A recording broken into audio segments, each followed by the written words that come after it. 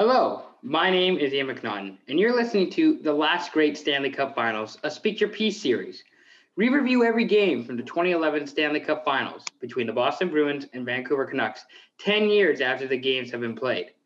On this episode, SYP creator Scott Conkin, Ravisher Dhaliwal, Kiefer Nada, and I look back on Game 1 from the 2011 Stanley Cup Finals, which saw Raffi Torres score the game-winning goal with 18 and a half seconds left in the third period.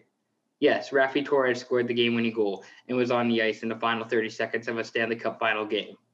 Be sure to catch our recap of Game 2 on June 4th and follow along for the rest of the series as we look back on the last great Stanley Cup Finals. Enjoy.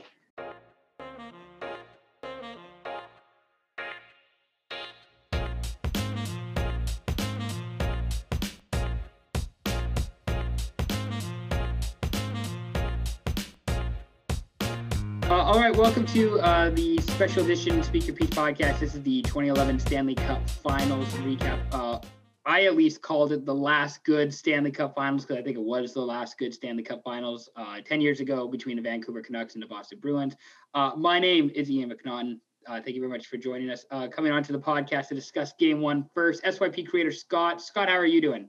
Hey, I'm doing well. My internet works finally, and we're gonna get a good pod in. Hopefully, it holds up. I don't know what's going on with the internet these days, but we're kicking it. We're gonna have some fun for sure. Are you shipped 5G like someone else in this call is? Yes. Nice. Just get my I'm vaccinated sticker right now. Yes. Put it above the NHL logo. Also joining us, SYP creator Ravisher. Are you wearing the Pedersen jersey right now? Yeah, the Pedersen Skate Classic jersey. Beautiful. Is what I'm wearing. I don't know what this was. That one, I don't know what I did, but I try to get like some Vancouver shit up. Well, Nashville, we'll talk about it later on. They played Vancouver in the playoffs during 2011. So there you go. There's your connection. That 117 guy did stuff to them. Yes, exactly. And then finally, our last but not least guest, SYP creator Keith. Keith, how are you? Good. Back on the pod. It's been a while and stuff, but anything Canucks related, I'm all for it. And so here I am today. All right, wonderful. So let's start. We'll start with Keith and Rav because they're the bigger Canuck fans compared to Scott and I. When I bring up just the 2011's playoff run for the Canucks, what's the first thing that comes to mind? Memory, thought, feeling? Well, I think the main one, just like the memories, is Burrows slaying the Dragon. It was like Burrows and the Bieksa goal. The Bieksa goal is like, that one. Like, in my books, that one was like a bit better for me because, like, I don't know, I just had a feeling we were gonna win that game, but like, because I was a kid, so I'm just like, I think we're just gonna win this game, and I had a feeling. But like, I don't know, that Bieksa goal was just like, damn, we're actually going to the finals. That one, I remember watching that, and it was actually like that feeling of like, oh my god, like it's happening. Yeah. Oh my god. Scott, what do you remember the most from the 2011 run for the Canucks? Yeah, again, similar to the boys, it's like, again, the Burrows goal is still timeless, one of the best overtime goals in playoff history. I would say top 5, arguably. Yeah. The Bieksa goal was pretty sick. I just remember how dominant the Sedins were in the third round against the Sharks. I remember at the time the Sharks were one of the best teams in the NHL by a landslide. I think the Canucks won the President's Trophy that year. The Sharks had won years previous, and it was absolute dominant team. And the fact that the Canucks beat them in 5 games was mind blowing. And led by the Sedins, it was a big thing. And it was unbelievable playoff run. So we'll go back to before the actual playoffs. So again, Scott touched on it. Vancouver won the President's Trophy. They had 117 points that season. They went 54, 19, and 9, 50 regulation and overtime wins. The Boston Bruins, they went 46, 25, and 11 for 103 points, which is still not bad, but considering they went up against a team with 117 points, is a little bit of a mismatch. And the Bruins had a 3-1 record against the Canucks in 2010, 2011 in the regular season, by the way. So hasn't played 4 times against them. I feel like that's a lot. Yeah, but remember at the time it wasn't like the 2 games home and home. It was like you randomly play a series against a team, right? So sometimes you never played a team at all, and sometimes you played it was just different scheduling back then for sure. Also, that season Canucks had the most goals scored and the least goals allowed. They were I mean, we were a powerhouse if you're really talking about it. I was gonna say like Vancouver was legit. If we're being honest, like there was no team better than Vancouver. I don't think. The Sedins were world beaters that entire season. Like Daniel had, I think it was 104. That was Daniel that season. I think Henrik was either I think it was the season before. He won the Hart, right? But I forgot what season that was already. I think it may have just been the next season. So I think it was a season before, but I was gonna say, is that peak Sedin's regular season? Oh, those 2 seasons, yeah. Like that I think I remember. Oh, sorry, you go. Sorry, that stretch where basically like they switched from each other winning it. Like where like Henrik had it at one point and then Daniel did, like the R. Ross and stuff and all that kind of things. Like those were actually like the peak of the Sedinery. But no, that team, especially also this team, like they had a prime Ryan Kessler, who I think I looked at it earlier had about like 75 points. Yeah, 41 goals. Like leading up to that year. Yeah, the guy had 40 goals. Like he's like what Ryan O'Reilly is now, but a much better goal scorer. Essentially, imagine that. And I was going to say, I think the year before when they lost to the Blackhawks in the playoffs, I think that was Pete Kessler because that was, I think, his best season. And I was, if I'm not mistaken, he had 80 points the year before.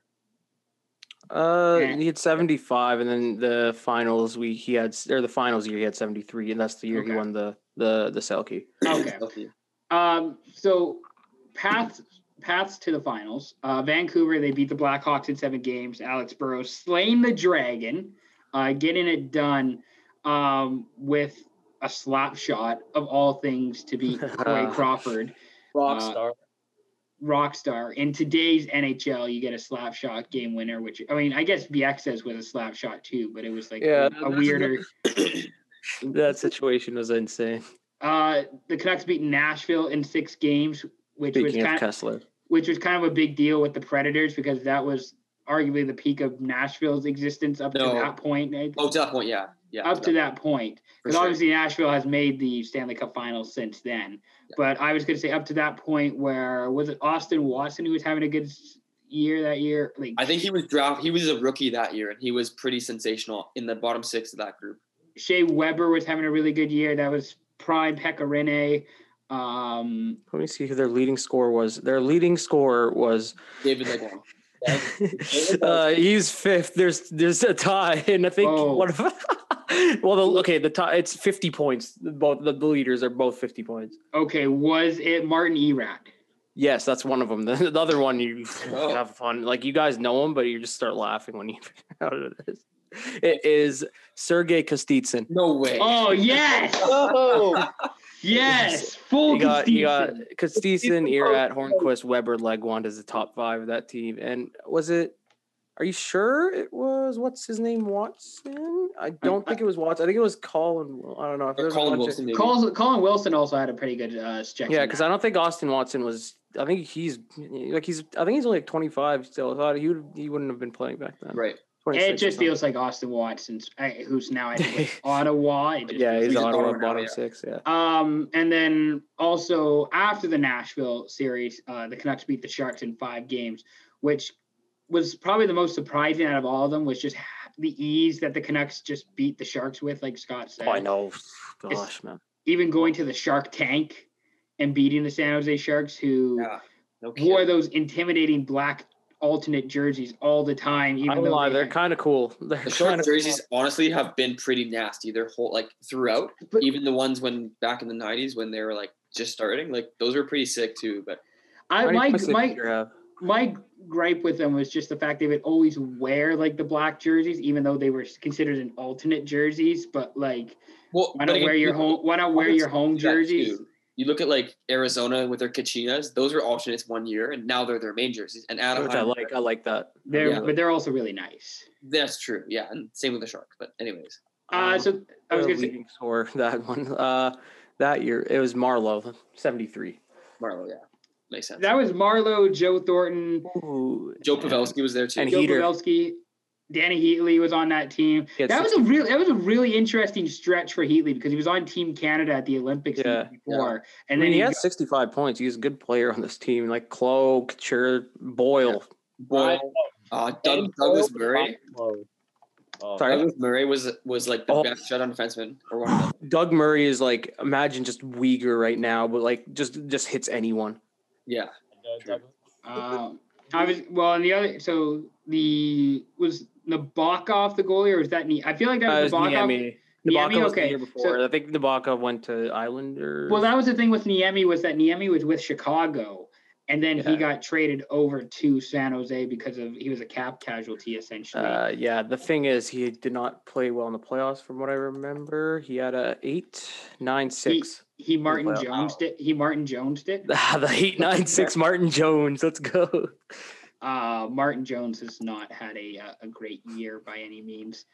Let's talk about the Bruins then. So the Bruins, they played their rival Montreal Canadiens in round 1 with Nathan Horton getting the overtime winner. So it was kind of relative, like with Boston and Vancouver, where like Vancouver kind of slayed their dragon with Burroughs getting the overtime winner in Game 7 at home to beat their big rivals. Vancouver with Burroughs getting the big goal to beat their biggest rivals.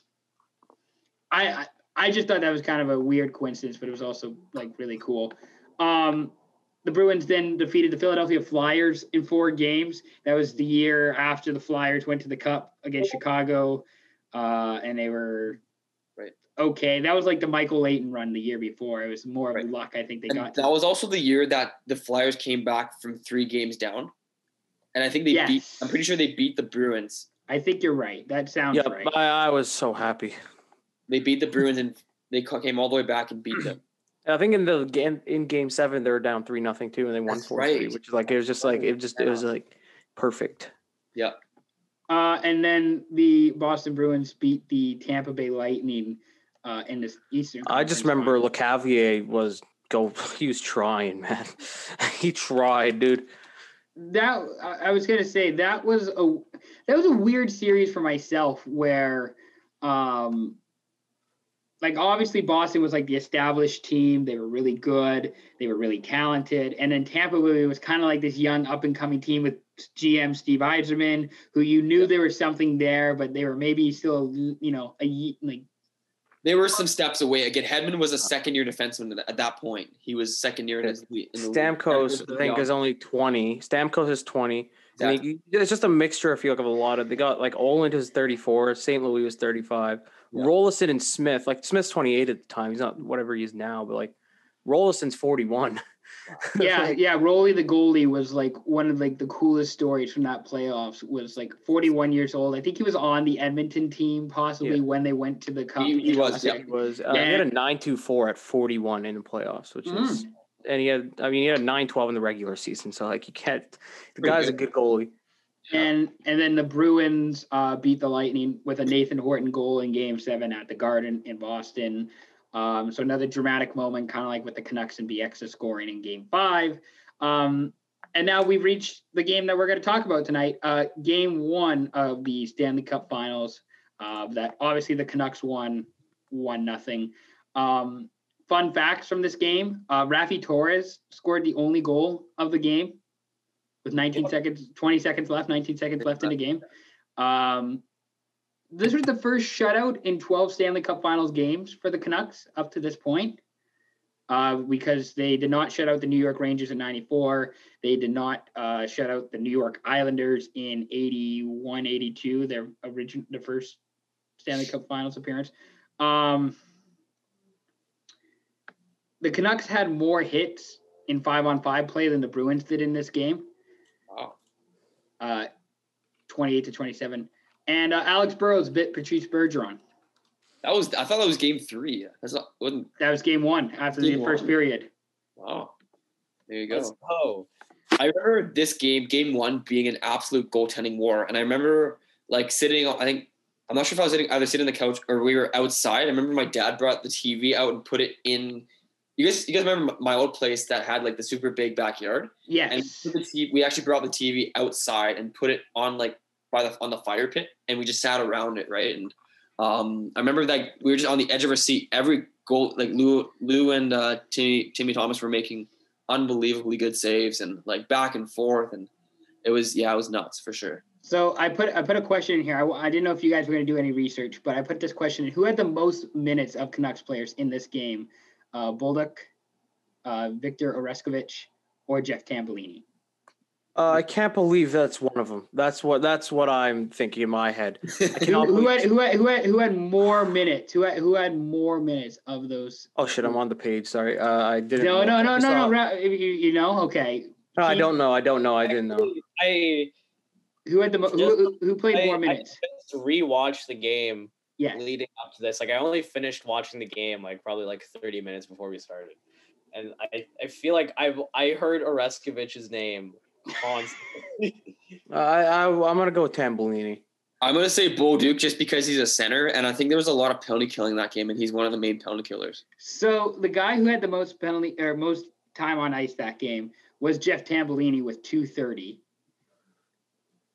Jeff Tambellini played 2 minutes and 30 seconds of a Stanley Cup Finals game. Victor Oreskovic played 1:54. And then Bolduc played 1 minute and 39 of an actual Stanley Cup Finals game. Is that like a shift? Like a really long? No, he had 3 shifts that game. That's three shifts, and Oreskovic and Tambellini had 4. Yeah, like that's literally it's insane how Hamhuis is like a gold medalist, like Canadian, and he played 8 minutes and only had 11 shifts. Well, he got injured later on in this game. We'll talk about that later on. So between Torres scoring the only goal, the first Canucks Stanley Cup Finals shutout in history, the fact that Bolduc, Oreskovic, and Tambellini got minutes in a Stanley Cup Finals game, the Canucks had more hits. Which fun fact do you like the most out of all of them that I've jotted down here? Which one do you like the most? I mean, for me, I just think the ice time thing is so funny. Well, I guess the Hamhuis injury gave. Speaking of players that don't belong in a fight, okay, I'm not gonna. Should I make fun of this guy? Go for it, dude. Go for it. I think I know where you're going with this. Yeah, Andrew Albert shouldn't be in the finals. He shouldn't be playing in the finals, man. Like, is that too much to ask? I thought you were Andrew Albert shouldn't be playing in the finals, man. I thought you were going to go with the Aaron Rome route. Well, I was about to say, yeah. But like the thing, I guess on top of that, Aaron Rome got more ice time. That gave him more time to do what he did to fucking Horton. Aaron Rome almost played 20 minutes in a Stanley Cup Finals game. I think he did. I think he did the other ones. I remember from watching the broadcast, they were saying that he got moved to the shutdown pair. Yeah, I remember that part too. He was like on the shutdown pair with Bieksa, yeah. So I'm calling this a penny for your thoughts. Just something to think about. What if Raffi Torres isn't on the ice for the final 30 seconds of this game?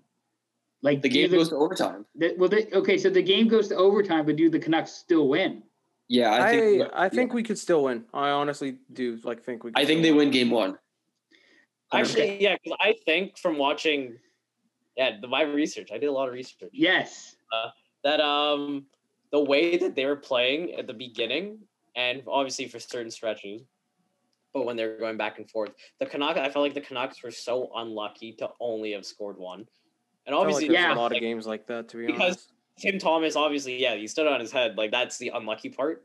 But the Canucks put so much more pressure, and they had to kill 5-on-3s, like, all the time in that entire game. And so I felt like they were unlucky to only get a 1-0 win. Yeah. But from watching that game, Raffi Torres scoring, there were a lot of moments in that game where he was like, kind of like skillful, and I was like, man, why does this guy actually have like use? That's why I always liked Raffi Torres more than I ever liked Matt Cook, just because Matt Cook actually, I didn't think he was good at hockey at all, but Raffi Torres was actually Raffi Torres. So I searched it up because I was like, I felt like I knew this about him, and then this brought it up. In junior, he was like super prolific. like he's he had a top 5 pick. The guy was like meant to be good. yeah, he had 90 goals or not 90 goals, sorry, 90 points in like one of his OHL seasons and stuff. Like he was like really good. That's And like a then- lot of players though. Like someone like even Tom Wilson with Plymouth had like 80 points in his draft year or something ridiculous. Like he was a good player too. Again, really, But I think Tom Wilson as an offensive product was way more polished than like Raffi Torres. oh, absolutely. Yeah, Yeah, that's the thing. I agree with you there. Yeah. Raffi Torres is that guy to be a pest and Yeah. to be an agitator, to be an enforcer. I mean, But he's also- been good, and he's like, I feel like it was a yeah, he was a good piece. I liked him that finals, and he's been to finals too, and he's I think with Edmonton, right, like in 06, I think that's when he was at. I think he was on that team, but if he wasn't, like, he still had enough experience. The guy was in the league for 10 years. So I'm gonna one up everybody with Matthew Tkachuk, because that's like the ultimate version of what everybody expects out of like a Torres, Tom Wilson type is like the Matthew Tkachuk, That's Brady Tkachuk, in terms of like skill and physicality. For what it's worth, I think the Canucks probably win Game 1 if Torres isn't on the ice. If Alain Vigneault is not giving Raffi Torres ice time in the last 30 seconds, I still think the Canucks are winning that game. Yeah, same. I think Game 2. I'm not talking about Game 2, but like we won so quick in that game. I feel like we could have done the same thing in this game. What if the Bruins had a functioning power play? So coming into this game, or at least Keith and I were watching the NBC feed. 5 of 61. Bruins have converted 5 power plays out of 61 opportunities coming into this series for That's awful. 8.2%, and they went Julian. 0 for 4. Yeah, Claude Julien moment, and they went 0 for 4 in Game 1.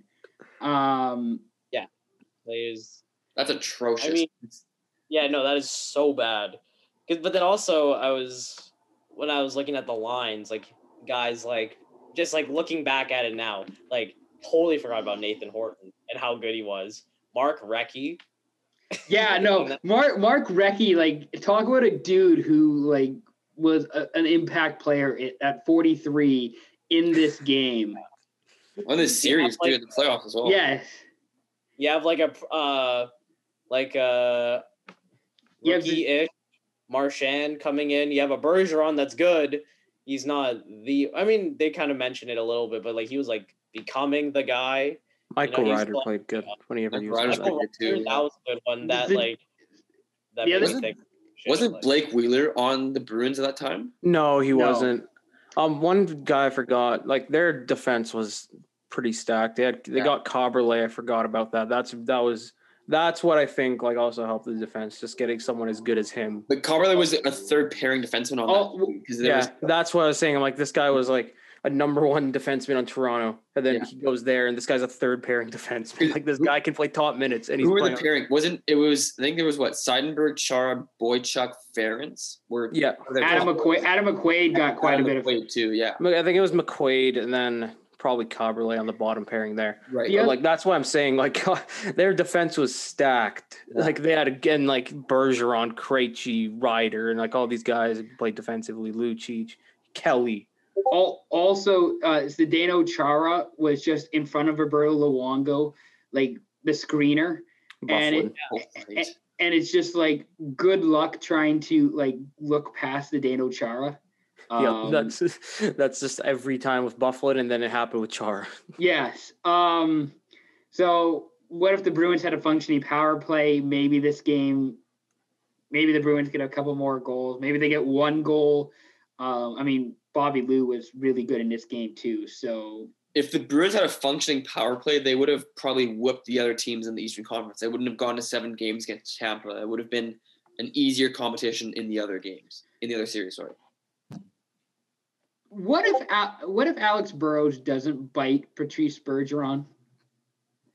The penny for your thoughts with that is the fact that this was a physical series, and I think that's what we liked, or at least I enjoyed about this series, was just the physicality, and it was a war of attrition, and now things have changed quite a bit in like 10 years since this finals has happened.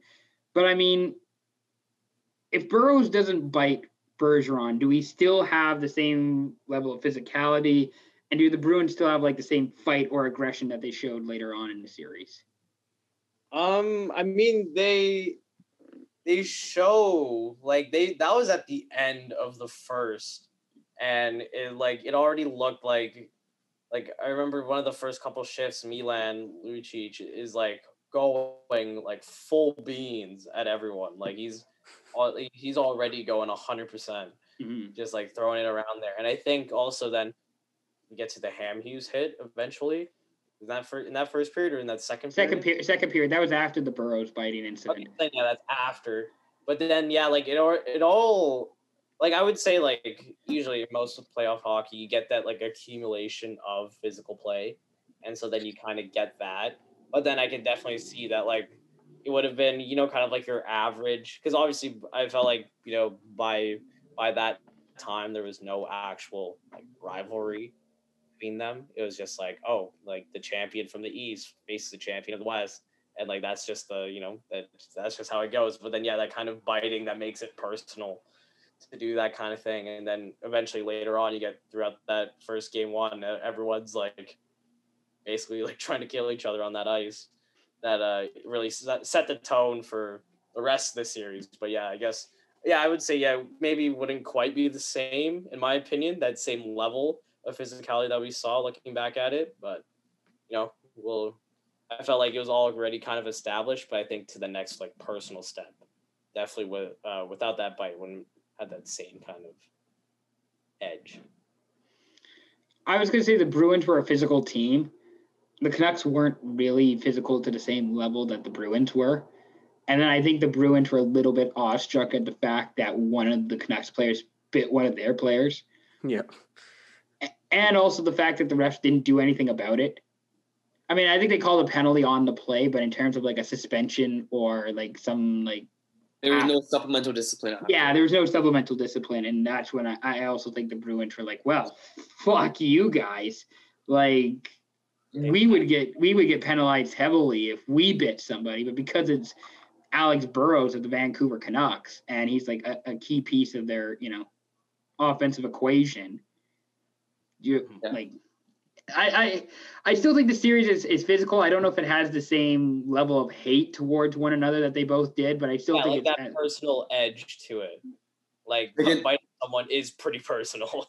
Over like at this point, these guys are like, it's again like you said in ER. When you guys said it was just a war of attrition at this point, and you're right. And I think it's still going to be a physical. It's still going to be a nasty series, but I think like all of you mentioned, like there's a certain notch that's taken higher where it's like it'd be like, I don't know, there's other instances I can think of, the Brad Marchand licking incident, like that sort of thing, or like a big blindside hit or something that just kind of shakes the whole series.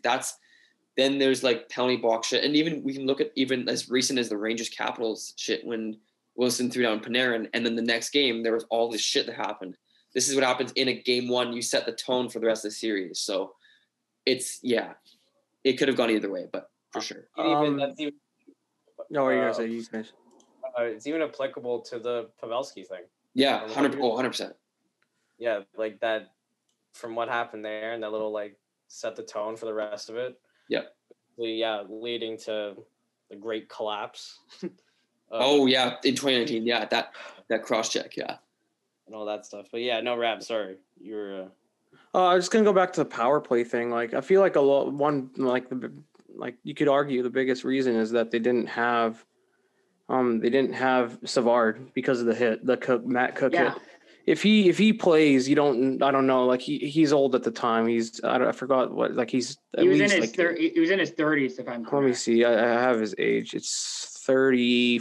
He's 33. Yeah. Like he's 33, but like Chara's that age, Thornton's that age. Like they're in there. Those guys are still contributing at that age. Like Savard was still a good player. To have someone as good as him offensively would definitely have helped their power play. And I don't, that like I feel like if he played in the finals, I think Savard in that setup, I think the Bruins did an overload. I think he was kind of their trigger guy. I think he was their main like shooter on the team and kind of distributor. So it's again a power play without that. It's hard, especially because the Bruins don't have a lot of left-handed like puck driving players like Bergeron, Krejci, Horton are all the only guy was Lucic. Like I don't know if Recchi can be doing that much right now, and especially Lucic isn't going to be the guy on the half wall on a power play in front of the net, right? So it's tricky when you lose a guy like that. But that's probably why it was as bad as the playoffs. Wheeler was on the team that year, but he got traded to Atlanta.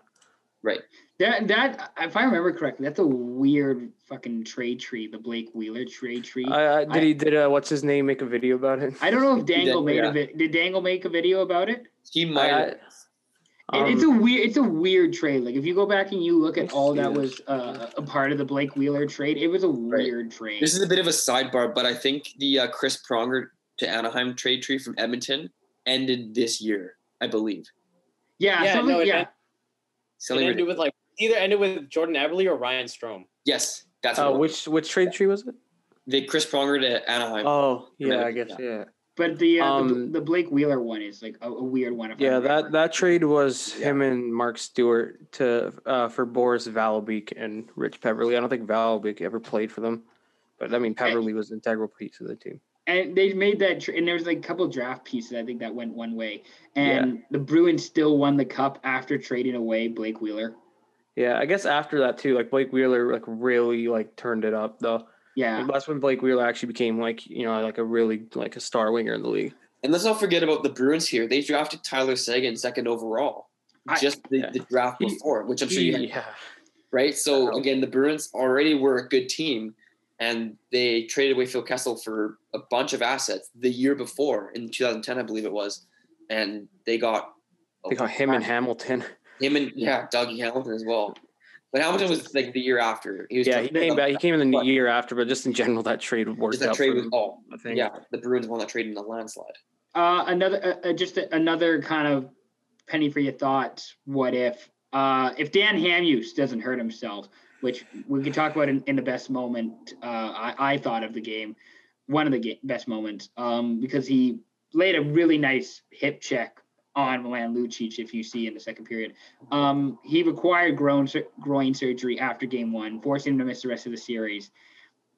If Hamhuis is healthy, are we talking about a different result here in the series? Not necessarily game one, but maybe in the series. I mean, I think he would definitely steal.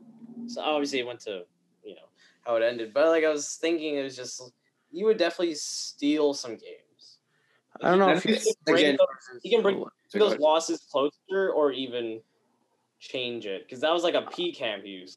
Hamhuis was such a force and a presence on that back end. And he was, I would say Bieksa was like the vocal leader, but he was more like that lead by example kind of guy. He was the best defenseman on that team. So I think 100% the series would have changed. I don't think if it even would have gone to 7 games, Canucks would have won in at least 5 or 6. I don't know. I still believe that.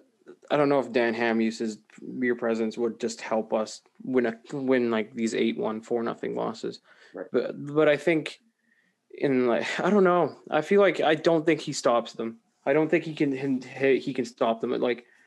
I guess he is such an improvement over Andrew Alberts. I'm not going to talk about him anymore. I'm just going to get more mad. But I don't know if his presence alone.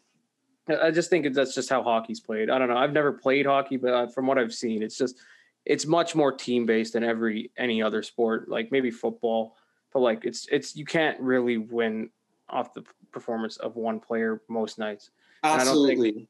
I don't think that Dan Hamhuis helps us win 8-1 these 8-1 losses. Those games, those games, I don't think he can physically just pull us out of we're not scoring. If we score, then maybe, but we're just not scoring. And Tim Thomas, I'm not going to talk about the pads thing, okay? But he kicked their ass, and I don't think Dan Hamhuis really helps with that.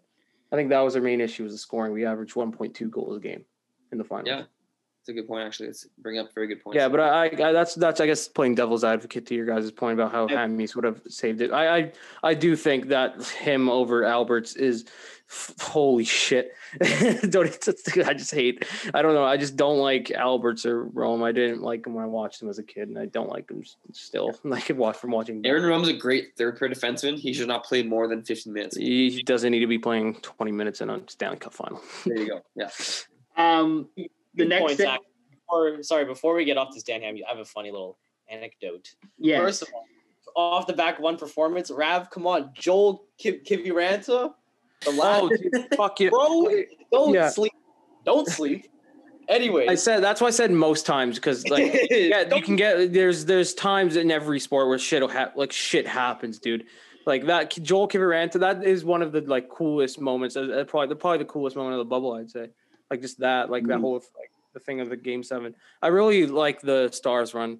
That I guess the Demko's thing could be on top of the Kiviranta thing. Also, Demko. Oh, come on. No. Demko. Don't even do this. Yeah. But at the time, that was happening. Like later on, when I was doing school in the city, part of the hockey academy there, they would take us to like off ice training facilities, and we went to one of them, Twist, down in North Van, kind of like near North Shore Winter Club.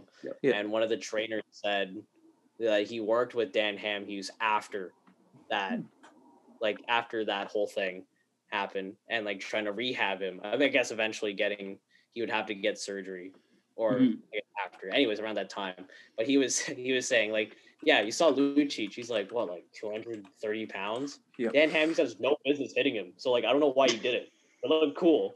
And I was like, yeah, yeah, sick. I was just like, think about it, like, yeah, the size of Dan Hamhuis and how big Milan Lucic is. And again, like, who knows what underlying injuries Hamhuis had previously, because he could have done like, a slight groin tweak or what it could have, whatever it could have been. And again, that's a lot of weight and the momentum of it. It just, tough spot. But I just thought it was funny because he was. I'm gonna say the Predators jersey behind me is a Dan Hamhuis Predators jersey. That's what I'm gonna call it now. Okay, that's what it is now. Sorry for cutting off whoever did. I just had to say. Yeah, no, I was just saying it was a little funny. Like, yeah, like, why would he hit him? Like, it's like, why would he hit him? So, I was good. Anything else before we move on to the next? No, I was just gonna say like Hamhuis just is one of the most underrated like defensemen like of this generation, I believe. Like he's one of the best shutdown defensemen. He played for Olympic team. Like the guy is a really good hockey player. I like, again, I really like Mackenzie Weegar. So because he's a guy that like, I guess the sport's more offensive now than it was back then, but he's kind of comparable to him, I'd say, but like with less of the hits. So that brings me to the next segment of the podcast, which I am calling the Dave Bolin best moments of the game. Why is that? Is that because he scored? Because the best moment of Dave Bolin's career was scoring the game-winning goal. Was it game-winning or game-tying against? No, it was Bickle who scored the game-tying one like 30 seconds before that, and like So again, Bickle was really good. Like people are complaining about that contract he got. I mean, poor guy can't play anymore, but like people are complaining about that contract. And he was worth it just for his presence. Definitely got signed. I mean, nice guy. I'm sure he's really cool. Oh yeah, he's definitely got signed for what he did instead of what they were hoping he would do, like for the team. But I'm calling it the Dave Bolin best moments of the game, just purely because Dave Bolin's best moment was scoring the game-winning goal against the Bruins in a Stanley Cup clinching game. So the other consideration I had was Max Talbot, who scored 2 goals against my Detroit Red Wings in Game 7 at the Joe. Yeah, I mean, I think still like Fleury was. Do you think Fleury was MVP of that game, or was it Talbot? I think it was probably Talbot, if we're being honest, because I mean, I'm a masochist and I just hate myself. But also, I was gonna say I might switch it over to Talbot later on, but it's Dave Bolin anyways tonight because of the Blackhawks. I think it's like an every week type change because like Talbot scored 2 in Game 7. Fedotenko scored 2 in Game 7. That's a good one. That's a good one. There's one. You can use that one. I think that we can just alternate every week. That sounds great. Yeah. So best moments of the game. I have a few. First, Hamhuis hitting Lucic with a perfect hip check. And Milan Lucic not expecting Dan Hamhuis to go down whatsoever. And like, this was in front of the Bruins bench too, by the way. Like Hamhuis just like squared him up, got him with the hip check. And obviously he injured himself and he was out for the rest of the season. But just purely from like the best moments of this game, it was a 1-0 game that was pretty like sort of a goalie battle. But in terms of looking for best moments, that was a pretty good one. 100%. 100%. That was followed up by Lapierre taking down Chara in front of Boston's bench keep. I don't know if you saw that, if you paid close attention, where after the little scrum that they had in front of the bench after the hit, Lapierre throws down Zdeno Chara. Oh, I didn't see it.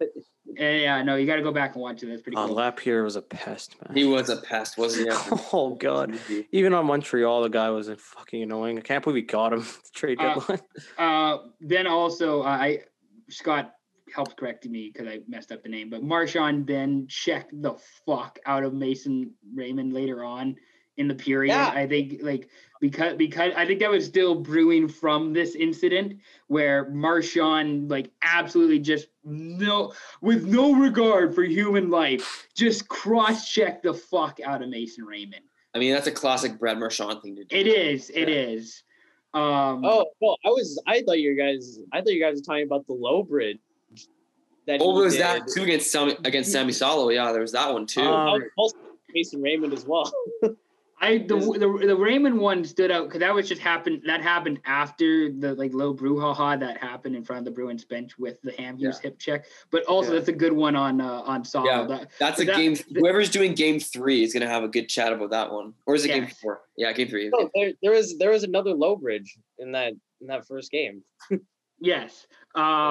Very good point there. Also, another best moment I have of the game, I just thought BC Ferries Vacations getting a center ice board ad was really just fucking funny. The fact that the BC Ferries is promoting themselves in a Stanley Cup Finals and BC Ferries is shit. It's a government entity, probably. That's why. Well, remember the time crossing the pond to the island really wasn't that expensive. 10 years. I guess it was. Right? It was cheaper. Yeah. It was better. But this is also their vacations where every year they promote hey, you should go to the Haida Gwaii for 5 days. Don't be sitting on Haida Gwaii now. Come on. No. I'm not shitting on the Haida Gwaii. Haida Gwaii is cool. I'm shitting on the fact that BC Ferries is offering you a 5-day, 4-night vacation to Haida Gwaii where you really should be spending a week at Haida Gwaii. But if you go with BC Ferries, we'll make it much more cheaper and boring. That's why I just hate BC Ferries. This is nothing against Haida Gwaii, nothing against the island. I just hate BC Ferries. I think I think it's got to be Tim Thomas, man. The guy, I know they lost, but the guy is just a fucking beast. That was going to be my next question. Was what's the best moment in this game for the Bruins? Tim Thomas. I would say Tim Thomas making the save on Jannik Hansen's breakaway. That's a good one. That would probably be mine. I think it's just Tim Thomas as an entity. In general. Yeah. Tim Thomas was really fun to watch in this game. Was this the year that Andrew Ference scored his first goal since 2003 and then put up the middle finger to the Habs fans? I feel like that's right. I feel like he got right. I like the TNT thing where they just Googled Oilers captain and then they just put Ference instead of McDavid on the touch.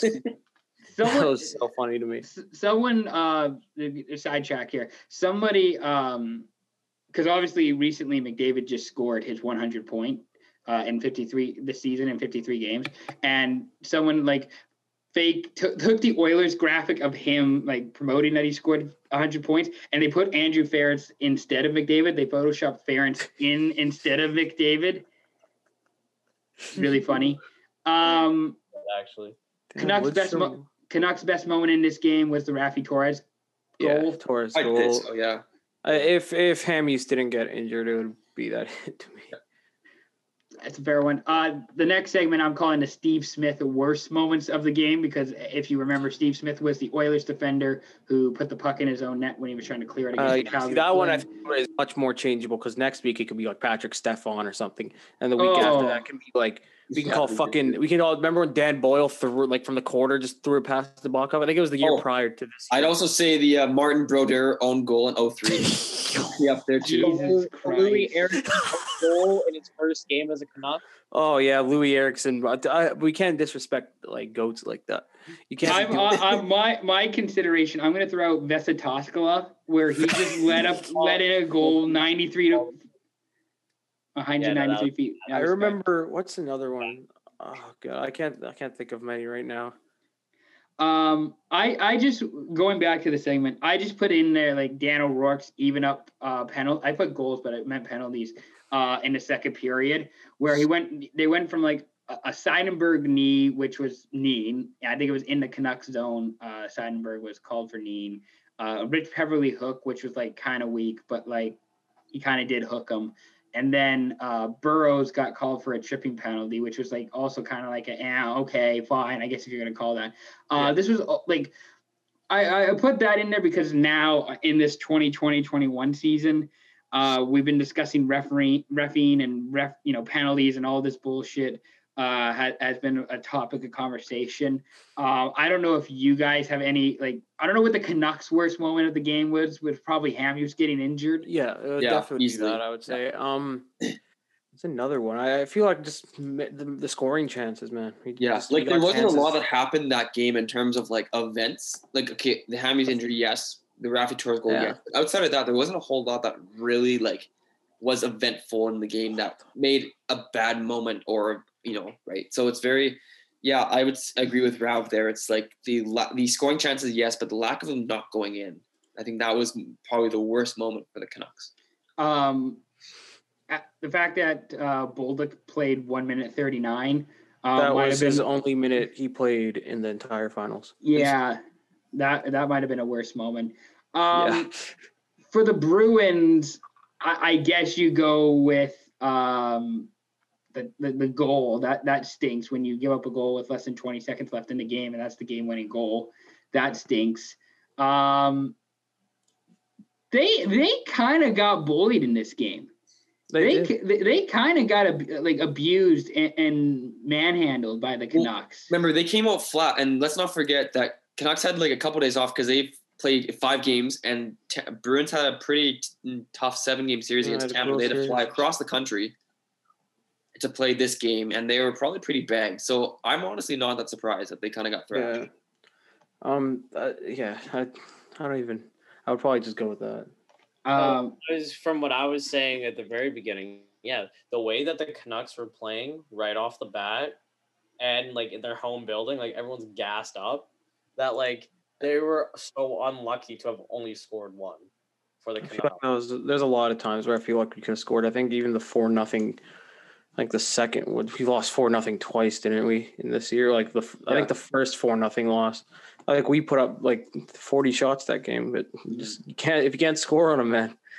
You got to score on them. That's the thing. Roberto Luongo stopped all 36 shots that the Bruins put on him. Yeah, and then Tim Thomas stopped 33 of 34. I did figure like the worst one, like the Bruins were abused, like not abused, but like. They were outmanned by the Canucks. I think offensively, defensively. I mean, the goaltending was like pretty much a wash. Like obviously, Thomas gave up the 1 goal, and then physically too. Like the Canucks just beat up on the Bruins really, really like not really badly, but like you could tell who got punched in the mouth in game 1. The final segment I have written down, Pierre McGuire NBC mic checks. Oh God, here we go. I only found one that was really awful. Like it was actually, I thought for the most part, a fairly decent like called game because it was.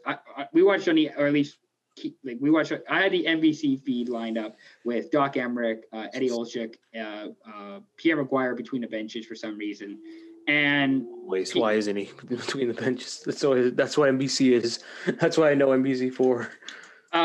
So in the 3:30 in the second period, left in the second period, Pierre McGuire says, "quote Aaron Rome not used to playing against top end players like this." End quote. I remember that. And then the Eddie Olczyk with the follow up, not very mobile, and that's it. That was like the one, like a really egregious, funny. No, they actually violated Aaron Rome. I mean, fucking fair. It's funny because they weren't even wrong. Like they're actually that's true. But there's probably some even better mic cuts like in games 3 and 4 when Rome and like Albers are getting absolutely walked by the Bruins. So I just figured because like hockey's for the most part, a fairly conservative sport, and we don't like to trash players. We like to, try and keep things professional, and we try and, like to keep things neat and tidy. The fact that Pierre Maguire and Eddie Olczyk went out of their way to just like slander Aaron. That doesn't Rome. really happen much in commentary, does it? No, it doesn't happen. Unless you're like Jack Edwards, really. Like it doesn't really happen because it doesn't happen it doesn't happen on national broadcast is what I'm saying. Like that's funny. like CBC, like Jim Houston and Craig Simpson are not going to be saying anything like that about any player. No. And then the fact that like NBC, I don't even think there's any like Vancouver or Canadian or Canuck like anti whatever. I think they just like both saw Aaron Rome probably in the lineup and they're like, oh god, this is not good. And then him play, he's just not. I mean, he isn't mobile. He's not he's like a very below average shutdown defenseman. He'd be decent like in 2000, like the early 2000s when physical play was at a premium. He would be like a decent third pair. Scott Stevens era, the guys that bought like a top 4 fringe defenseman. Okay, well let's be real. Scott Stevens is unbelievably physical and one of the most in that era. I'm just saying like in that era, like Rome would be like a fringe top 4, but like I don't think he's even a top 6 in this era. Like Rome was born too late. That was the problem. That was the problem with Aaron Rome. DeRozan moment right there. DeRozan. Exactly. Again, Aaron Rome not used to playing against top end players like this because he's replacing Ham Hughes. Not very mobile, said Eddie Olczyk. That was again. I'm saving that one for more like the game, the games in Boston. Because that's going to be really like when Schneider replaces Luongo, that's going to be really fun. Anything else? That's all I have written down. That's all I have for Game 1 of the 2011 Stanley Cup Finals, the last great Stanley Cup Finals. It was called Rogers Arena back then, right? No, it was GM Place. Was it GM Place back then? Let me see this. I feel like it was like the first year it changed to Rogers. Oh, maybe you're right. Cool, because it was GM Place before the Olympics, and then the Olympics they called it Canada Hockey Place, and then they might have kept it for another year or two, and then they switched it over. No, it's Rogers Arena. It is Rogers. Okay, it is Rogers Arena. Okay, cool. I guess I could argue your statement that I could just argue the whole purpose of the series, that it's the greatest. All right, go for it then. I'm curious because here's I'll just give my premise for why I called it the last great Stanley Cup Finals. Okay, this was this went 7 games. This was very physical. This was a very intense series. We had stars in this, not actual Dallas stars, but like we had this like stars to promote the series with the Sedin twins. With Chara, Bergeron, Marchand, like Tim Thomas, Luan. We had guys we could promote this, and people would be interested in tuning in to watch. It was also a Canadian team versus an American team in the finals. That was also a Canadian team is involved, which is really cool, especially because a Canadian team hasn't won the cup since 1993. Also, just when you get a big city like Vancouver, obviously Vancouver's not going to do great for US TV ratings, and Americans don't really care about the Canucks or Vancouver. But just when you have like Vancouver, like a big city getting involved like this, it's really cool. Outside of when they riot, which we'll talk about after Game 7. But that's why I refer to it as the last great Stanley Cup Finals, because I don't think we've had anything like it. I guess I was going to argue. I guess I think in that sense, your argument's definitely like is over mine. Like you won the argument already. But I was gonna say 2019 was a really good Stanley Cup Final too. Yeah, I really think the Blues, the whole story of that, the franchise, and like Binnington and just like O'Reilly becoming like a superstar kind of thing, and all that stuff. Like I remember just like everything was going well, and like the defensemen, like they were playing amazing. Like Edmondson played fucking great. Parayko was a stud. Like they're like all those guys just played fucking amazing up until Angelo Bouwmeester were a top, like an elite defense. Yeah, fucking Bouwmeester. I'm happy he got one too because he deserved one more than probably anyone in the fucking league did. True. But like all those, there's like a bunch of like veterans on that team, like Bozak, Maroon, who like Maroon's from there too. So like there's so many stories. Like I feel like that, like, and just going to Game 7 and like And also helped that like Marchand had a shitty change, and that shitty change ended up being the game-winning goal. So I fucking hate Marchand, so I like that too. But I don't know. I think the Binnington story and like just all the stories that came from that was really cool. I see what you mean. that for everything non-hockey related, I think this is why this was the last great Stanley Cup Finals. Yeah. In terms of hockey, like actual hockey play, the Kings Rangers was really good. I thought the Blackhawks, who they play? They beat. Played the Lightning. They played that one wasn't as good. I thought the Chicago Boston series was good. Pittsburgh Nashville was kind of interesting for some of the hockey reasons, but in terms of all the like non-hockey reasons, I think the 2011 Stanley Cup Finals was the last great Stanley Cup. Speaking in 06, the game-winning goal in Game 7 of the Stanley Cup Final, Carolina versus Edmonton, was František Kaberle. Yeah, that's one I haven't heard in a while. There you go. Keith, any last words before we end here? Any thoughts on Game 1 or maybe future games that you have, that you're going to keep an eye on for the rest of the series? I mean, yeah, like just from Game 1, like now watching it and kind of obviously knowing the outcome, but like watching it back, it really did feel like that was the Canucks year, especially to see Dragon Slay moment, the Bieksa moment, the President's Trophy. Like it was all going so well for the Canucks. And then you see that first game and you're like, oh, I mean, obviously, 1-0. It was you'd want to score some more goals. But like, if you think about it, it was just like, you're getting all this positive momentum going into this series, and you get a Game 1 and you're like, oh guys, it's happening. This is it. Three more games. Yep. 3 more games. It's like then Game 2 happens and you get that, and like it just, it's like such a down the moment. That's why I was like, fuck, do I even really want to get on this? Because it was such a like good moment for our franchise, and just all kind of just like went down. I think after I believe, correct me if I'm wrong, guys, but going back to the San Jose series, they had won. Or even going back to Nashville, they had won 9 of their last 10 games. I think they won game 5 and 6 against Nashville. I forget what game they lost against San Jose, but they won 4 of those, obviously, and then they won 2 games against the Bruins before Game 3, obviously. So I think they're on an absolute tear through that. To your guys' point about the momentum, and it was disappointing how, obviously, we know how it ended now, but the fact is, there was so much going for the Canucks, and everything was on, seemingly the pressure was on, and it got to them in games 3 and 4, as we will discuss later. So, but yeah. I was going to say with that, after the Burrows goal, you could sense that the Canucks had this renewed energy and spirit about them. And I think that's like that with sort of any team or any sports team when you have these moments of destiny. These things happen, and it's just part of this magical run that you go on. I would compare that to the Kuznetsov goal in 2018 in round 2 when he scored. That to me, that example screams that right there, and you could feel the Caps won the Stanley Cup with that goal. That's what I thought it was with the Burrows goal. I feel like I think at that point, once you get by that team, the team that's shit on us for 3 years, true. Fucking Patty Kane just sliding around the ice, fucking us, and then just doing the heart celebration and all that for 3 years straight. It's fucking painful. By the way, huh?